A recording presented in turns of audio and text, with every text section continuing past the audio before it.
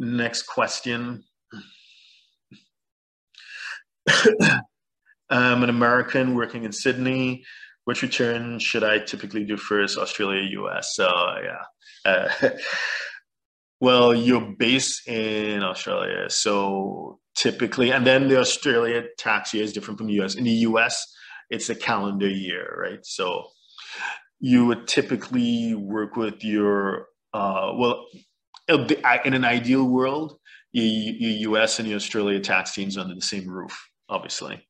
But if it is that you're doing them yourself, or you have two separate teams that don't necessarily know each other or speak to each other, it makes it a bit more complicated. And typically, just by virtue of the timing differences, you would typically start with the Australian one first, and assuming that you are employed, so you're working as an employee in Australia.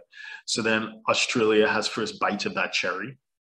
So then Australia typically is the first one, and then the tax credits are applied to your US tax returns after. So again, in an ideal world, in tandem, but if you're dealing with two separate teams, so it's just you by yourself trying to figure it out, typically you'll start with the Australian one first. So hope that helps.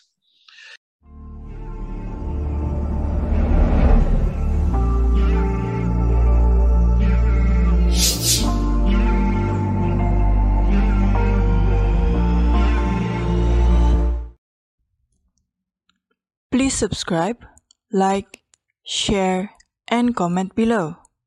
Our books and upcoming event are available at htj.tax.